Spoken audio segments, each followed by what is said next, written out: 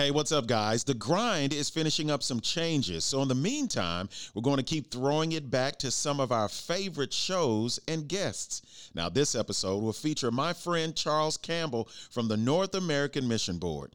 Dave and I were discussing with him some key aspects and measurements to help church planters find success on the national landscape. Enjoy this episode of The Grind. A podcast from the Arkansas Baptist State Convention.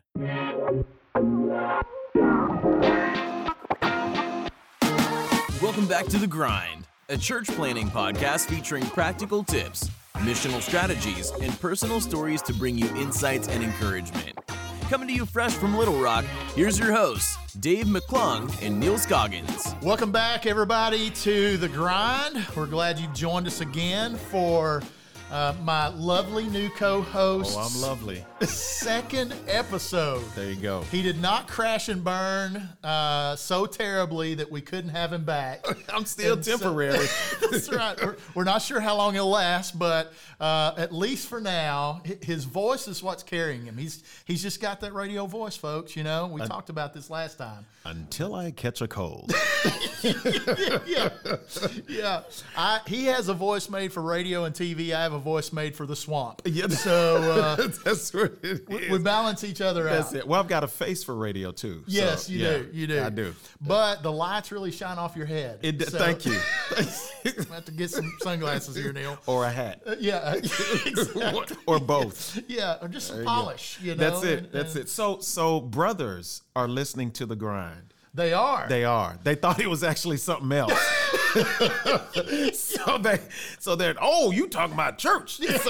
So we've saved 3 people so far, Yeah, Dave. I'm yeah. just saying. So anyway, well, welcome back, and so glad Neal's hanging out with me and going to be co-hosting this from now on, and we're going to have a lot of fun, as you guys can already tell after the first episode. And so, yeah. bless his heart. I'm glad you feel better. Let me just say that, because Dave was not feeling good on the last episode. No, I had strained some muscles in my lower back, and they were quite inflamed and irritated, and then I also had a hip joint that got out of alignment, and so it was bad. God, but I had no idea. But half a pill bottle of muscle relaxers later, and Dave is feeling fine. There you go.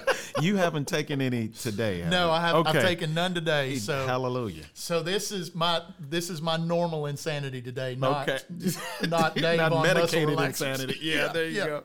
Yeah. So our office, I took one during the day just to see how I would do, and our office got to see me buzzing all day long, and it's like I was walking through molasses all day. It was and bad. that's not you. No, That's not I you don't at all. move very slowly. No, at all. But by I was any in stretch. a big fog that whole day. Yeah. Ooh. So I realized that me and muscle relaxers while I'm at work did not No. go hand in hand. You didn't drive after that. I drove all day. Wow.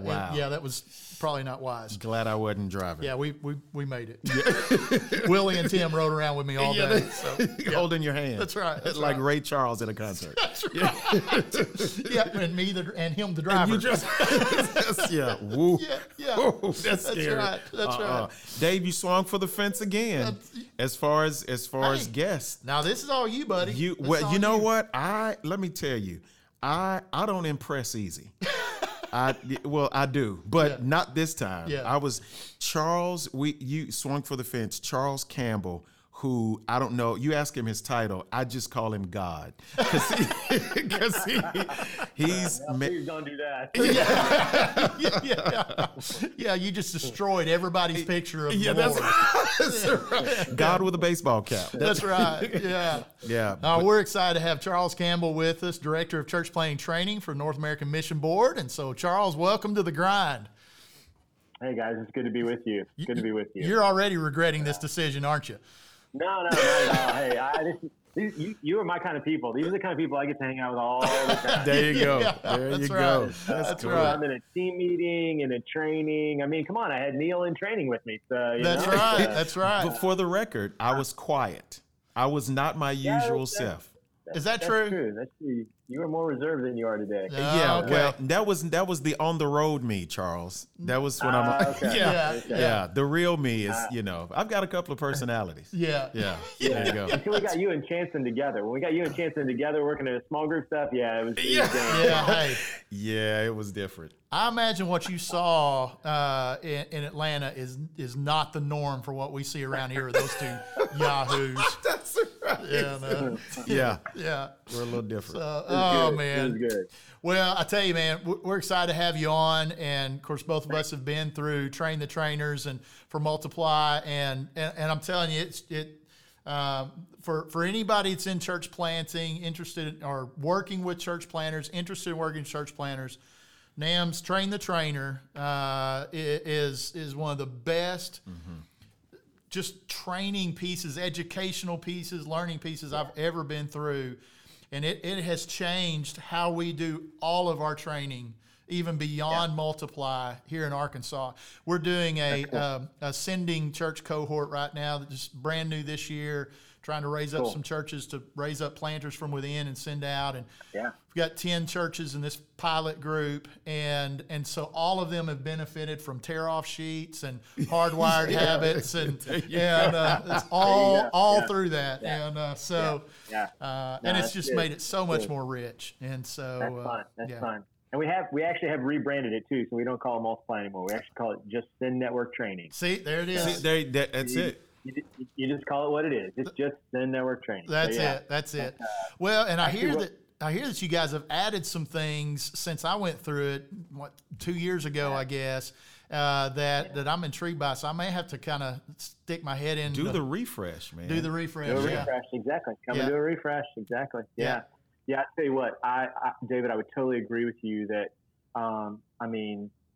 that coming into that training revolutionized the way I thought about training, and so I'm so grateful for Mac Blake, and we'll talk more about that later. But because he's been a significant influence in my life. And then just being able to take that and just continue to develop it, it's been a lot of fun. Yeah, it's been good. But and what's cool is we're seeing the training, just kind of a sidebar here real quick. We're seeing that training just influence like the whole network. Yeah. So like this past week we had a gathering in Chicago, had 300 church planting couples there, and during the breakouts, you saw Post-its go up on the wall. It was. In fact, one of the planners were going, I kept waiting. I knew the Post-its were going to show up sometime. Well, it was good. I told people when we came back, because Chad Grigsby and I went through that together in St. Louis, and when we came back, I said the Tuesday, it was like 8 o'clock to 5:30. It's an all day kind of training. Is it that long? It is that long. The Tuesday is. The Tuesday is a long day. Yeah. It was 4 o'clock before I ever looked at my watch, because we were moving continually, and it just did not seem like we'd been there that long. Yeah. And just that whole interactive environment, being a part of that, and then being able to reproduce some of that here.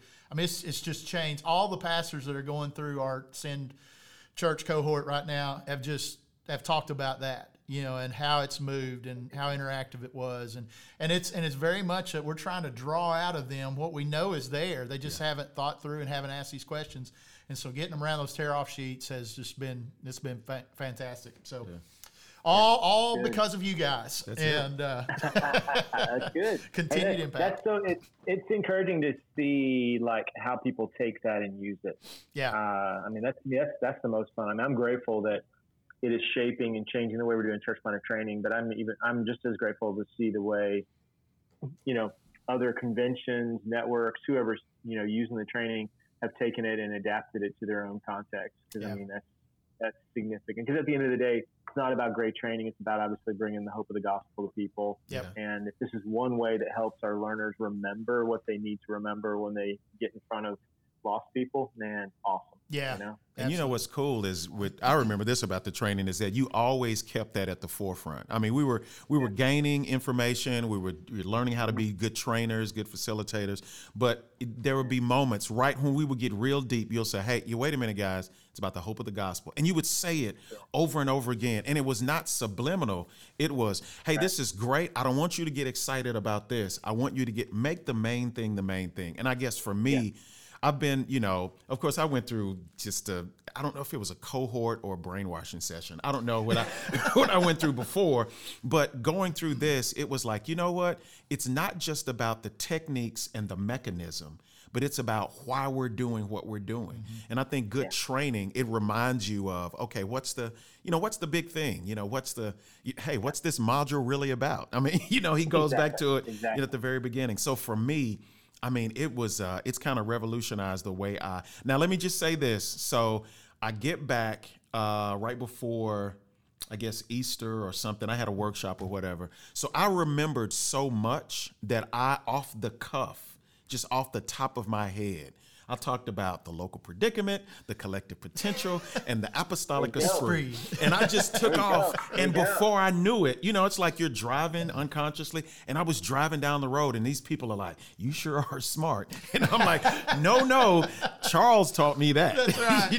It is just so, and it becomes a part of you. It's so awesome. So the way you laid it out, man, just kudos to. And I know it went through a kind of a journey to kind of get there. Yeah, no, that's exactly right, and that's what we want people to go through. And at the end of the day, by doing that, you just gave testimony. You remembered, and that's what we want you to do. We want you to. I mean, it's the whole purpose of the training is so that you will remember. Yep. So that's good, man. I love it. That's Charles, kind of talk about just kind of get everybody up to speed on who you are and kind of your journey in church planting, and that's kind of led you to being director of church planting training for NAMB. Kind of talk about that journey. Unpack that a little bit. Yeah. So just kind of a short, quick story. Came out of Oklahoma, grew up Oklahoma, school in Missouri, wife's from Illinois. So we landed in Illinois for ministry, local church for a season, and then came to our state office, Illinois Baptist State Association, actually to be the state youth guy. So, because that was my background with student ministry, which, every church planter knows that's where a lot of church planters come out of, is that student, student ministers get to try things that nobody else wants to try, or it's like, well, we'll let the youth guy try it.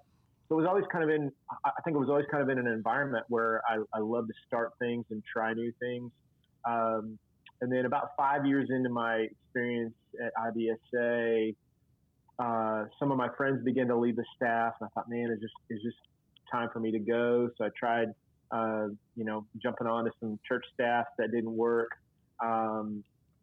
Thought, we need to be starting something here where I live. We weren't reaching young adults in our city very well.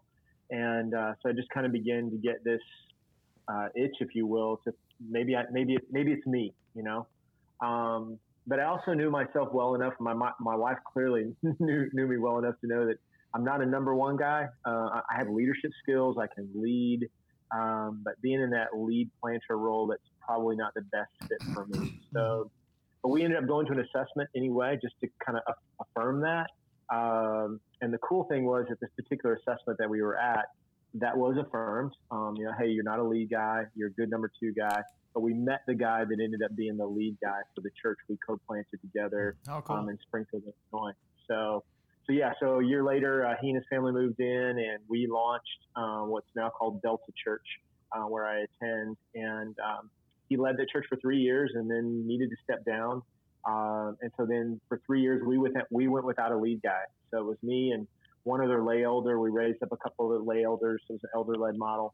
And in that 3 year season, God taught us a lot about leadership development. Because, neither one of us that were the original elders had a desire to be the weekly preacher.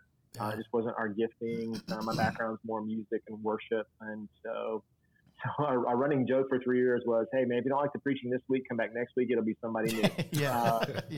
So we literally developed 6 or 7 guys that had never preached before. And just raised them up, and so over the course of 3 years, we every couple of weeks, somebody else preached, and so held our own. We didn't see a lot of numerical growth, but also the thing didn't die. And so just for us, we felt like that was a miracle. And then our current pastor, Jonathan Davis, came on board, and he's been there for 6 years now, and the church is continuing to see some good, steady growth. It's a super young congregation. Like, we dedicated 10 babies last year, and 5 of those moms were expecting again. So, so a lot of babies being born. In fact, we were just talking about that last night at our family meeting. So that was kind of my involvement at the local level of helping plant that church and learning from that. In the middle of that, state office asked me to join the church planting team, and so I did that. And so from 2005 until I left in 2016, I was either in leadership of the team, so I did that for a season, but the majority of the time I was out in the field as a church planting catalyst. Helping dig up, find, recruit, train, develop church planters.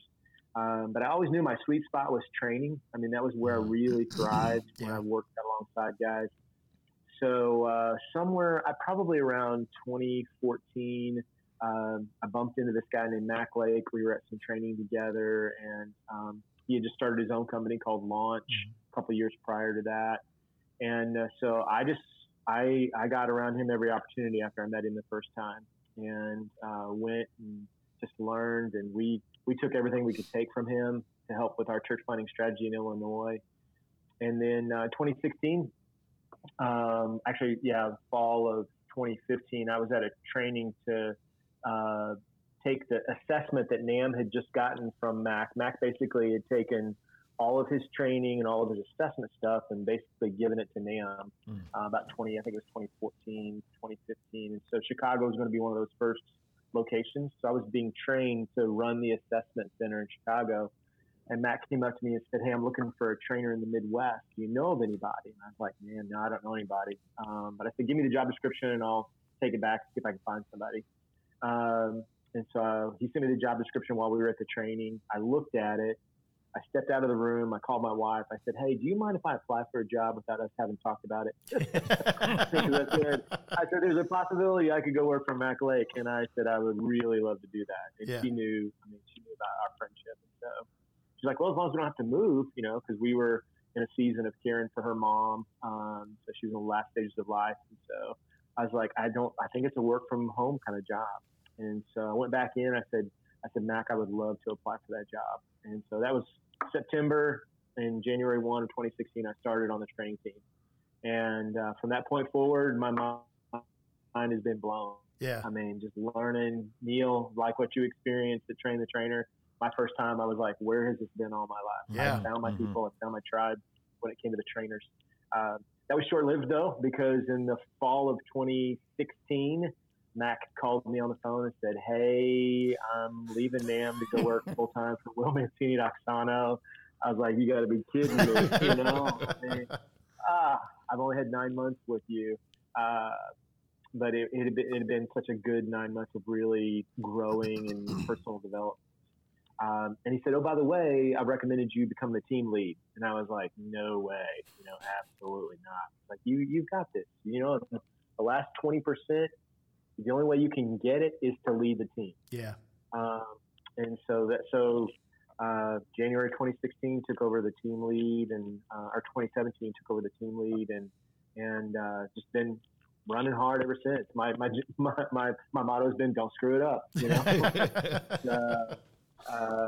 God's been gracious, and also too the guys on the team, the men and women on the team.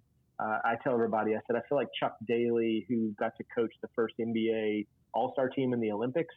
That's who I feel like. I mean, I just got a bunch of rock stars on my team, and so I just try to stay out of their way. Try to encourage them, develop. There's a culture of development, and so try to carry that culture over into how we do training and how we ask our church planners to think about the culture they create. So that's just kind of I guess, maybe not as short as you needed it to be, but kind of my short story of being involved in planting and how I got to where I am today. Yeah. Well, I was sitting there trying to think. It was either the end of summer or beginning of fall in 2017 when Chad and I went through Train the Trainer. So you hadn't been doing that as a lead very long, but you sure couldn't tell. And you and Rick Duncan led together. And, yeah. So Dave, when I discovered Train the Training, I mean, I was like, literally, I was like, where has this been all my life? Yeah. And so I jumped in with both feet. So, as soon as Mac hired me and I went through Train the Trainer, for the first year of my job there at NAMB, I just saturated myself. I led 2 cohorts at the same time, which I would never recommend. Wow. Yeah. I had one going in St. Louis, one going in Chicago. So every week I would lead one in St. Louis on Tuesday, and then Thursday morning I'd get up, take the train to Chicago, do training all day, grab the train, come home that night. And I did that first 6 months of my job. Just voracious learner, because it was just so, I was like, this is what I've been looking for. Yeah. It's a good educational model. And the content was just spot on for what our church planners needed. Yeah. And so that's how I kind of got to where I am. Ah, cool. That's heavy. So we were talking about, like, Dave said earlier that we could go in a million different ways and just kind of quiz you on a lot of stuff. But the biggest thing is, what are the things that church planners need to look for? What are the 5 things that you look for in church planners? We had a guy talking about coaching before, but what are those things? And it could be 4, it could be 9. What are the top? Kind of keys to success, kind of thing that you've seen over the years. Yeah. Well, I mean, obviously we've got the 12 competencies that we train to, so we can talk about those all day long. And I thought about that, but then I really thought about, if you go back to our vision frame, if you go back to the Sin Network vision frame, in our vision frame, we have 5 markers of a healthy church planner. And I feel like those are the things that I want to see in a guy, see in a planting couple, if there's a husband and wife. And so obviously calling is important. They need to have that confidence that not in themselves, but in God who's called them to the task, and know that God will accomplish the work. But when you really begin to think about that, at the heart of that, it's really about seeing a planting couple that's found their identity as disciples. They know who they are in Jesus Christ. So whenever the work gets really hard, whenever they feel like they're being crushed under the weight of the work, whenever the enemy begins to lie to them about who they are, who they aren't, if they have a really good understanding that they are God's children and they rest in their identity in Jesus, they're going to make it. And so for us, it's about, at the heart of it, understanding who they are in Jesus. So being a disciple. The other thing is, and an assessment really focuses a lot on this, but we also continue to speak into it in training. And what I want to look for is, does the husband know how to shepherd his family well? Because if he can't shepherd his family well, then it's obviously a qualification for pastor, elder, right? Yeah. And even deacon. Can't shepherd his family well, he's not going to be able to shepherd God's church well. And so, is there good health in their marriage? And do they know how to communicate effectively? Do they know how to handle conflict effectively? If you can do those 2 things, you can handle any topic. You can talk to each other about it and know how to fight fairly, if you will. So again, for me, that's I think Tim Whitmer's got a good book on that I always kind of come back to on shepherding. I forget the name of it, but he just talks about knowing, feeding, leading, protecting your sheep. So I always use that language when I talk to guys about shepherding. Even if you think about 2 Timothy 4, where Paul gives a charge to Timothy, and so there's that idea in there as well. So being a disciple, shepherding, being a missionary. If a church planner can't be a missionary, if he doesn't know how to evangelize and disciple in his context, pack it up and go home. Because you've got to have a missionary mindset about your context. And so when I say missionary, I mean you've got to know how to evangelize people. You've got to know how to use the right language for your context to bring the good news of the gospel. And so I was just listening to a podcast this morning, Saturate podcast, guys. I think guys out on the West Coast. I think guys connected with like Jeff Vanderstelt and Soma guys. Yeah, the Soma guys. They talk about the whole idea of bless. And so on this podcast, they were talking about what you say, because eventually you have to talk to someone about the gospel. You got to call them to the good news of Jesus Christ and call them to a decision. And so if you can't do that as a church planner, if you can't present the gospel in a way that people can understand it and call people to a decision, and that's part of your missionary engagement. And so again, disciple, shepherd, missionary. And then the 4th one would be this idea of multiplication. Do you have a way to discover, develop, and deploy people from within? Wow. our biggest need today in the church planting realm is not money. It's qualified people. Yeah. And so we need more churches that have created reproducible systems to discover potential planters, planting team members, leaders for their church. That's why I love, what Mac Lake's doing with his leadership pipeline. He's got a great system to follow there. Some of that system is inside our training for church planners. But discovering people, developing people, and then deploying them, sending them out, This week at our church planner gathering, trying to think who said it, but one of the guys, may have been Dave Choi in the main session, said something to the effect of, if we're raising up people but not giving them a place to serve, all we're going to do is create angst. Wow.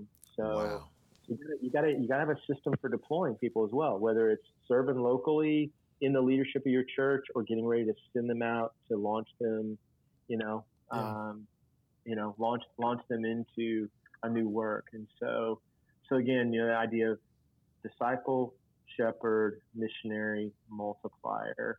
And then the last one we talk about is we use the word collaborator. We kind of argued over what would be the best word, but collaborator is just that idea of, do we have a guy that's thinking beyond just his own church? Is he willing to reach across socioeconomic, racial, denominational, geographical boundaries in his city to create a larger brotherhood, to create a larger sense of, hey, we're in this together. We're not in competition. Yeah. I want to work together for you to see the kingdom of God have great impact on this city, because my church alone won't get it done. Yeah. So if we see those 5 characteristics in a guy, we know we're winning. Yeah. We know our strategy is winning. We know the training we're doing is winning. So those are kind of, and so those are things I would say to a new church planner. Man, if you want to go after, pursue some things that will call you to be successful, man, start with your relationship with Christ. Yeah. If you're married, shepherd your family well. Man, if you're not already engaging lost people in your local context, what expectation do you think you'll do that any differently when you get on whatever mission field God calls you to? And then can you set up systems that actually can function without you in the room? They're reproducible, where you're raising up people that'll go serve. And then that last one, just kind of icing on the cake, man. Will you reach beyond yourself and work with other brothers and sisters to make much of Jesus in your city? Yeah. I think those are free, and again, those aren't original with me. I just know how to articulate them. Yeah. It's something our team came up with. But I think if you can go after those things, I think you're going to be way ahead of the game. Yeah. Over the last 10 years, we've averaged about 30 to 35 church plants a year in Arkansas. Awesome. And we're running about 85% success rate, which has been after 5 years, which has been kind of crazy. But there's, a couple of things that you said we've seen over the years that we were kind of deficient in early on. We're trying to correct. One was the emphasis on the marriage, church planners' marriage. I had 2 guys divorce. That really was a wake-up call. There were some concerns there that we either missed or ignored, and so we started doing Prepare and Rich with everybody, and I tell you, it's been fascinating because I've seen, I don't know, 2 or 3 of the assessments we've done here recently had a couple of couples that vitalized marriage, pretty strong, except for 2 areas. And bad areas to have deficiencies in. One was communication, and the other was conflict resolution. Exactly. And so we're going to be mad at one another, but we're not going to talk about it until it blows up. Yeah, it's not going to get you very far, is it? No, it's not. And so Prepare and Rich has been a great tool to help us assess some of that stuff and say, okay, man, you got some stuff you need to work on before you jump into this, because church planting is hard, and you're attacked by the enemy on a regular basis. And if there's a vulnerability in that marriage, that's where it's gonna come. No, exactly. And talking to our guys on the field, like when couples move, when they're not indigenous, when they move in from the outside area, I would say there's a large percentage of guys that end up leaving the field. They end up leaving the field because the wife is not doing well. Yeah. So one of the things that the Sin Network is doing to address some of that, Kathy Litton, phenomenal lady communicator and leader of our spouse development team. And so she and her team, in fact, they recently just had their first train the trainer for ladies that are going to go start doing some training around the country to provide training alongside of the husbands for the wives. And so that's super encouraging to me. And she has done such a good job in raising just our eye level about the needs of the wife and how we just need to be aware of that and speaking into that, and the challenge for the wives to get to training and have any kind of training. So they're going to try to do it at kind of around more of a retreat format around the country to bring wives together. That's why it was so good this week to see at this gathering in Chicago, so many wives got to be there and be a part of that. That's cool. But also a lot of wives couldn't make it because of childcare stuff or, just not having good support system around them for people that could come and help with kids, so it's still, we're not there yet, but moving forward and helping in that area. So that's been super exciting for me to see. That was one of the things that Charles asked for prayer requests before we went, and I think everybody talked about praying for the wife that the kids wouldn't kill him. That was a whole or deal. she wouldn't kill the kids. Wouldn't kill the kids. Yeah. They wouldn't come back and have to meet the FBI when you got back home. But I think that's a real important piece that I think that we, like you said, I think we look at gifts a lot of times over everything else. So here's a question that I have, and I know I'll ask the missionary question later because that language missionary. Well, anyway, I'll ask that piece later. Are we seeing more, or are we seeing more couples now? I don't know. I'm new to all of this. Or how many? What's the ratio between like couple teams that are planting as opposed to individuals, like somebody coming out of college or out of seminary?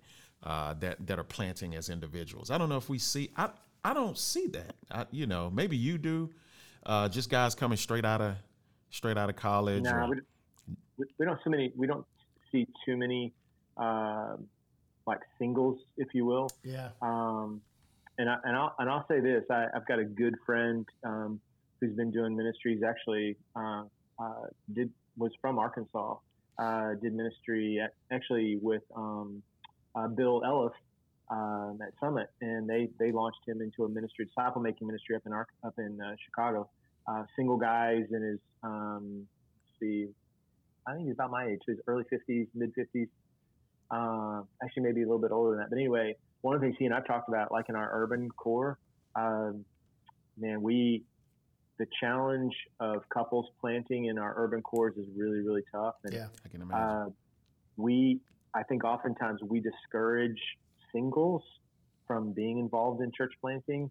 Our systems, I think, aren't as geared for singles, but we've got to figure that one out because, all you got to do is look at the New Testament and see, see all the singles that were involved in church planting, involved as missionaries. Because sometimes they can go into situations where they don't have some of the unique challenges that a couple may have, and especially as soon as you bring children into the mix in some of our urban contexts, because of the way our school systems are today, and just the complexities of being, a ministry couple in an urban context. What would it look like if we had, teams of singles? And again, I understand the unique challenges of that, and what could be. But again, we've got a New Testament model for it. So it's not like it's not biblical. And so I would love to see what I would call mature singles, so not necessarily that guy right out of college, but I'm not saying I'm not against that, obviously, because we've got collegiate church plants and people planting in non-collegiate contexts that are right out of college as well. But one of the phrases that I would use, mature 23-year-old is still just a mature 23-year-old. That's right. There you go. You're right. Yeah. So there's something about having a season of life. I don't want to discredit youthful. And there's some things, because we've got some of our best church planners are young guys in their young 20s. So I'm not discrediting those guys at all. But man, I would love to see some folks that are in their mid to late 30s, early 40s that are single, that are not, because you know where they're going. A lot of them are going overseas. Yeah. Right. Yeah. Because the IMB has created some pathways for folks to do that. But we could definitely use that in our urban context as well. I'm a member at Summit with Bill, have been for the last 6 years, and that's one of the things that they've done well is leveraged some people's singleness for mission. And we just a lady, Melissa Savory, just left, went to Nigeria. Has moved on the mission field there. Incredible lady. Several folks around the world and country leveraging their singleness for mission.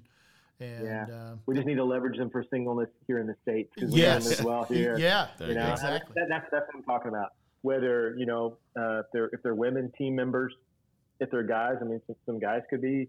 I mean, one of our best church planners in Chicago, Dave Choi, Church of Beloved, single guy. Yeah. They've got 5 locations in Chicago, 1 location in Seattle, 1 location in DC. Just doing a phenomenal job. Yeah. Phenomenal job. So I think they're out there. Yeah. I just think we have to be on the lookout and be sensitive to how sometimes our systems. And also too, especially in this Me Too culture that we live in. I mean, I understand, but a lot of the issues with the Me Too culture didn't come from singles abusing people. Right. It was folks that were, married. Yeah. Which goes back to the 5 that you're talking about. If we equip correctly, I think that we can sin correctly. Yes.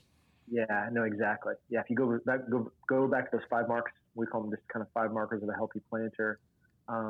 Whether you're single or married, if you're exhibiting those markers, I think you're going to be ready to do what you need to do. Yeah. I want to go back to the multiplication component. One of the things we read an article, and I can't remember who wrote it. It's been several months ago, talking about all the low-hanging fruit has been plucked in church planting, and which this year, we're kind of on pace for about 20 plants this year, which is going to be the lowest year we've had in a while. And a lot of that is because the guys that are just naturally gravitating toward this are either already planting or doing something else. And so one of the reasons we started this sending church cohort is to get we've had 6 or 7 churches that over the last couple of years we've had very intentional conversations about church planting residencies, internships, leadership pipeline, all of that stuff, and trying to get them to think within before they bring from without. And this conversation kind of started our strategy planning team here at the ABSC, which is executive staff, team leaders, assistant team leaders. We do a retreat every year, kind of plan for the year. And there were about, 15 of us in the room. And Sonny Tucker, our executive director, asked the question, so we were talking this leadership issue. He said, how many of you went the traditional Bible college seminary ministry route? And out of the 15 in the room, only 4 went that way. I started out in engineering. There's a lawyer, marketing, finance, business, you name it. And God called us into the ministry out of those careers. And which was an immediate aha moment for me that those same people are sitting in our churches right now. That's right. And there's no language or license for them to leverage their lives for ministry. And so this whole sending cohort is not who are you going to bring in to be a part of a church planting residency, but who are the leaders you have in your church right now that you can develop and leverage for a campus replant or a plant. And out of the 10 churches that have gone through this, they've surfaced 64 guys. We were blown away by that. And so is this a trend you're seeing across the country? I know it's a huge need. Is that on the rise? Yeah. I mean, so in our shop at Send Network, we've got the development team, which I'm on, and we've got the discovery team. The discovery team, and one of their main focuses, if not the main focus, is to mobilize churches to establish what we're calling the multiplication pipeline, which is that whole idea of whether you use the material that we've developed, the L1, L2, L3 process, or your own. It's just the idea of the days of going out and recruiting from outside are long, in the rearview mirror. You've got to be, which quite honestly it's really calling the church back to effective discipleship. Yes. And then underneath the umbrella of discipleship, effective leadership development, and so I think the other piece that's beginning to rise to the surface, and so we've got a guy on our team, Brad Briscoe. I don't know if you guys have interviewed Brad. Brad, long time friends. Yeah. Yeah. So Brad's championing that whole idea of bivocational planting, but also that new term they developed, co-vocational. Yeah. So sometimes it's not even calling a guy away from his original field of training. So like your job as an engineer, but saying, is it possible for you to do ministry inside the context of being an engineer? And could that lead to you starting a church? Yeah. And and so some careers may not be as malleable or are able to connect, in that. So guys may be called out of that to do it full time. But I think the days of helping guys think through what's it look like for you to do ministry and see your current work. I don't even want to call it secular. Your current work as your mission field, and that could lead to you being equipped and trained to launch a church in the midst of that mission field. Yeah. Got a great example just down the road from me. Got a man who felt called to church plant, but also felt very passionate about his career. He's a state trooper here in Illinois, and so we walked alongside him, and high capacity leader, and he and his wife both high capacity people, and initially we tried to talk him out of planting where he lived because the community we felt like was too small. And he's like, but these are my people. This is where I'm from. This is who God has called me to. And I think they're 2 years in, and they've baptized, 45, 50 people in the last 2 years. A thriving, healthy church. And he's still a full-time trooper. Yeah. And just doing a really good job in ministering to and bringing the gospel to that community. So thankfully, in that particular instance, we had our eyes open, and the system, was set up to come alongside him. But I think more and more churches have to think that way. And the cool thing about that is it's going to benefit them as much as it's going to, as much as they're going to send people out, because there's going to be a group of people that don't go. They're going to stay, and they're going to be better leaders. They're going to be more effective in their own walk with Jesus, because the church has been intentionally developing, which quite honestly, it's discipleship. That's what it is. At the end of the day. Yeah. It's effective discipleship, helping people look more and more like Jesus, each and every day. And so, but you got to be intentional about that. Yeah. Yeah. That's the deal. And it's funny because, that's how I got to where I am. I had a youth pastor in high school who, my parents dropped out of church when I was a freshman, and in Oklahoma, you could have a motorcycle. I don't know if you can do that in Arkansas. It may be the same, but Oklahoma, you could have a motorcycle license at 14. So I still had a way to get to church, and I didn't know anything but church. And so I kept going. I changed churches. I went to a church where there was a cute girl, but what God had waiting for me was a youth pastor who discipled me. Yeah. It wasn't just information transference. He was actively calling me to lead and put my faith into practice, So yes, there was classroom time, but that was just a small portion of what was happening. A girl in Jesus. That's how it works. Hey. Exactly. How many stories start that way? Well, my call to ministry began when her name was Harrietta. Harrietta? I just made that up. I'm sorry. That's a terrible name to make up on the spot. No, I have a friend named Harrietta. Do you? It's a beautiful name. Yeah. It's a wonderful name. And she knows Jesus. I don't have no idea where she is now, but I'm sure she's either knowing him or with him, one of the two. I don't know. Yeah. We use the term missionary, and I think missionary used to be a bad word when people would talk about church planting and missionaries. Do you think that we're finally kind of getting back to Because everything that we do, if we don't treat, whether you're planting, in Taipan somewhere or across the street, if you don't operate like a missionary, success is not, God's version of success, Scripture's version of success. Do we need to, or do you think there's like a bend now toward the conversation of missionary, or has it been kind of separate? Because I would tell people, hey, I'm a church planter, I'm not a missionary. But then the more I think about it, I'm like, man, I really am a missionary. Yeah. I don't know. I guess the circles that I travel in and listen to, I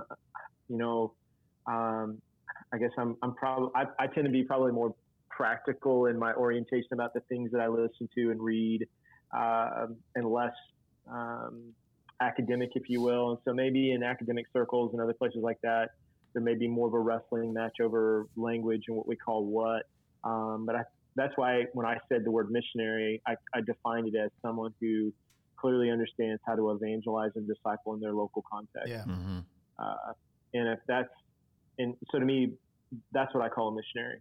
Gotcha. You may define missionary some other way, but I'm defining missionary as someone who understands their context, is willing to engage their context with the gospel. So evangelizing, sharing the good news of Jesus, and then walking people through a process in how to become a Christ follower and how to grow in their maturity as a Christ follower. To me, that's what a good missionary, like we send somebody to wherever in the world, that's what we want them to do, right? Yep. And so that's what I want our church planners to do. Yeah. And if the word doesn't resonate with you, I don't care. Call yourself a church planter. As long as you're evangelizing and discipling, but for the sake of how we identify one of the characteristics, we're going to use the word missionary, but we're going to define it as that. Yeah. Because it's obviously, when you get into like a seminary class on missiology, they're going to really break that down, and it's going to have a lot other kind of more nuanced meanings. But at the root, when the church at Antioch sent out Paul and Barnabas, the gospel, what did they do? Yeah, they evangelized, and then they raised up the people that they evangelized, and they helped them become mature believers, and then they left them and they went and started it someplace else. Yeah, you're right. Yep, that's it. So I don't mind the word missionary. That's what we want church planners to do. Yeah. Well, we have that's what it is. Yeah. We have all of our guys read Tradecraft by Larry McCrary and Wade Stevens, Caleb Crider, those guys, and we want them to work through that with their teams, so their teams can develop that missionary mindset. Here's 9 essential practices that you need to know how to do. You need to know how to build relationships. You need to know how to engage tribes. You need to know what the narrative of your community is. That's right. How do you do, you got to do some cultural exegesis there. So that's been a hugely helpful book for us in changing that mindset. Yeah. Well, one of the things we're doing in the middle, we're in the middle of a content rewrite with Ascend Network training, because content has about a 5-year shelf life. And so fall of 2020, we'll hopefully have it done. We'll be piloting some things. And some of the stuff is not going to change at all. Some of it's going to go through some significant rewrites just to better address some of the needs that planners are facing today, making sure. And this idea of helping a planter really understand his context better is one of those things. Yeah. We have the whole session on missional engagement, and it's good. There's nothing wrong with what it is now, but we want to I think help guys grow even more in their understanding of one of our values is restoration. So when you think about like going back to your local predicament, Neal, that you talked about earlier, when you think about your local predicament, in fact, I think your training was the first training I really mentioned this at. When you think about local predicament, where do you see brokenness as it reveals itself in the spiritual, emotional, economic, and social needs of a community? Yeah. So,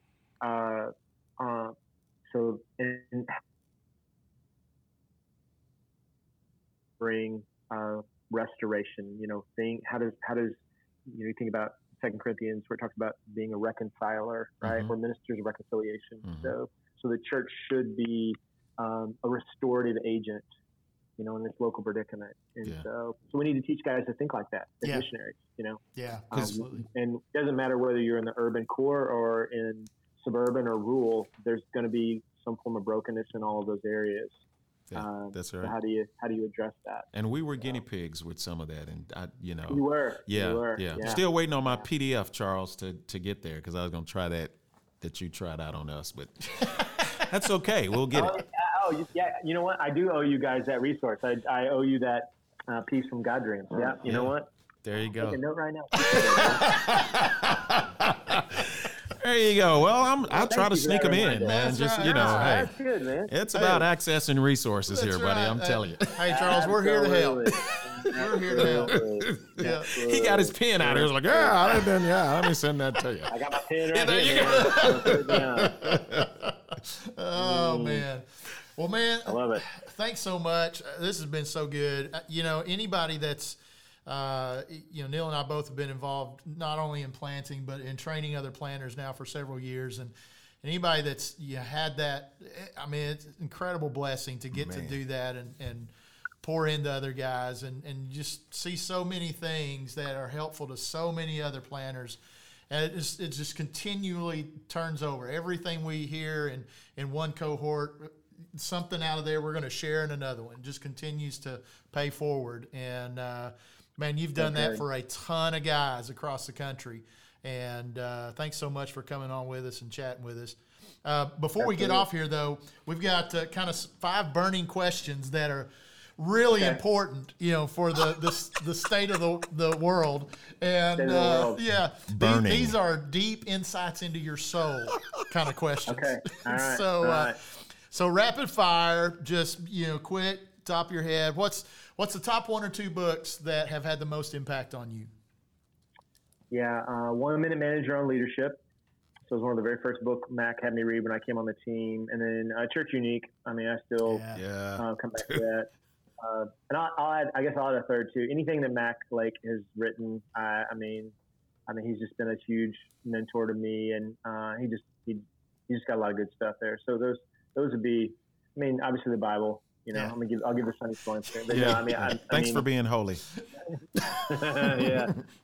But at a work level, I mean, those books have had really influenced how I lead my team and how we do training. Yeah. Wow. Okay. Biggest strength and biggest weakness in ministry. I'd say my biggest strength is I love to make hard things simple. And then I love to take other people's ideas and make them better.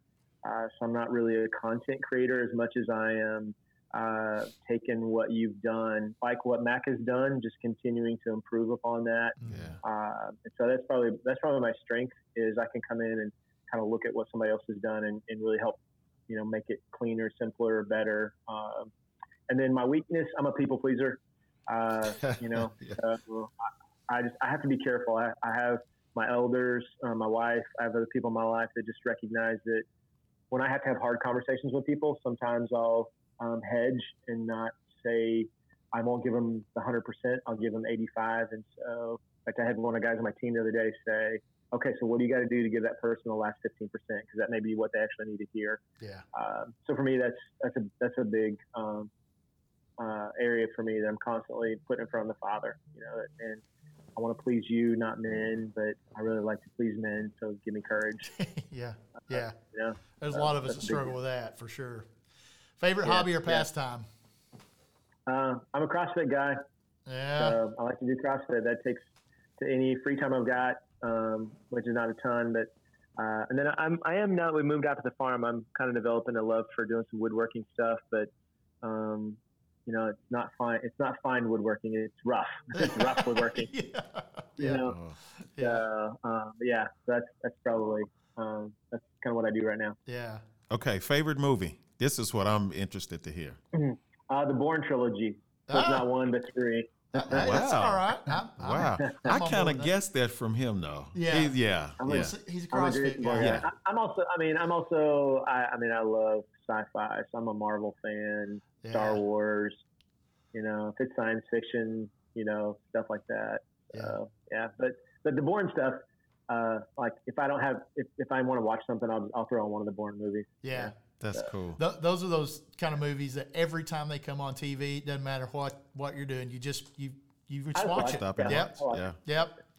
Yeah. That's Yeah. that's Shawshank Redemption for me. Man, And, that's I'm it. telling you, dude. That's preaching material, man. I've seen it. I own it, and I've seen it 100 times. And every time it comes on TV, I still watch it. And you own it. I own it. Yeah. I don't own it. Yeah. I do. It's one of my faves. Yeah. All right. Good. Favorite band or musician? Let's see. Switchfoot. That's a good pick. I'm a Switchfoot guy from way back in the day. So I loved all their old stuff, and still, when they come out with something new, I thought you were going to say Elizabeth Grace. That's what I thought you were going to say. I tell you what, that was a sweet. That lady can sing. Let me tell you something. You turned me. She's on my playlist right now. There you go. You changed. Not only did the training change my life, Jesus showed up and all of that, but Elizabeth Grace, she's on my playlist, man. I thought you were going to say her, but yeah. No, that's good. I'm pretty eclectic. I mean, I'm all over the map. So I love hanging around with people that have a wide variety of musical tastes. Yeah. About the only thing that I can't handle is country. Yeah. I'm sorry. Hey. Yeah. I'm with you. I grew up in Northeast Oklahoma, so I got a steady dose of that all through high school. Yeah. I was like, please. Yeah. Yeah. Well, I'm sorry. Here's my one exception for country, and it's Chris Stapleton. Because that guy, his voice. But see, they argue. And his wife's harmonies, that dude could sing the phone book. And you like just it. Got that raspy. Oh, it's powerful. Man. Well, I mean, and there's probably some people that I listen to. Like there's a band called Shovels and Rope. Yeah. Yeah, I wouldn't call that country, though. Okay. Yeah. That's kind of, they'd probably fall in the indie folk kind of category more. Yeah. I like them too. Because the country people wouldn't say that's country. No. Yeah. Nah, but who am I? Yeah, because my wife loves country. Yeah. So, Does she really? Mine too. I've sucked it up and gone to a few concerts with her. And, wow. Okay. All right. Yeah. I put my boots on. I mean, I grew up in Oklahoma, so I have the redneck outfit. Yeah. Look at you. Yeah. I can wear the the busted baseball bill. And the jeans and the dirty T-shirt and throw my cowboy boots on. I can do that. See, I'm not allowed to. I'm not allowed to. Yeah. But I just have to watch it from Netflix. Yeah. It's safer. Yeah. Yeah. See, my wife is country and pop, and I'm a metalhead. So I'm a long time. I can do that. Yeah. I used to have hair to my butt and sing in a metal band. So if you're into CrossFit, you don't have an option but to listen to metal. Oh, absolutely. Whenever I go to the gym, it's pretty rough music. Yeah. See, you worship guys. That's what y'all do. That's what worship guys do. Yeah. Oh, goodness. Yeah. And I'm training up my boys right. I've got 2 boys, and they're rockers too. So we're driving my wife and my daughters crazy with that. Yeah. So. Well, right now we're still on Baby Shark, so we're trying to work our way out of that. I'm so sorry. Yeah, there you go. Yeah, I put a pin through my eye and it wouldn't stop. So I'm just saying. Yeah. Oh gosh. Yep. Yeah. Charles, you are the man. I just, I am, and I know Dave's going to say this, but I just really appreciate you. I'm thankful to God that He allowed you to be around some good folks and kind of settle into your calling, and because he said it. Dave said it earlier. You're blessing a lot of people, and you definitely blessed us. Absolutely. And the people that we will continue to share with and have cohorts as time goes on, man, they're being blessed by everything that you guys are pouring into us. Well, and I'm sure you probably hear this a lot, but Train the Trainers has changed everything we do. Yeah. And how we train. Yeah. And so the influence that has had is continuing year after year. And so, we really do appreciate you and how you're impacting the kingdom. We're grateful for guys like you guys and your state convention. And I was just telling somebody today, you guys are doing some great stuff. The guys down in Mississippi with the 242 network, that kind of swath of the country. There's some really good stuff happening. So grateful.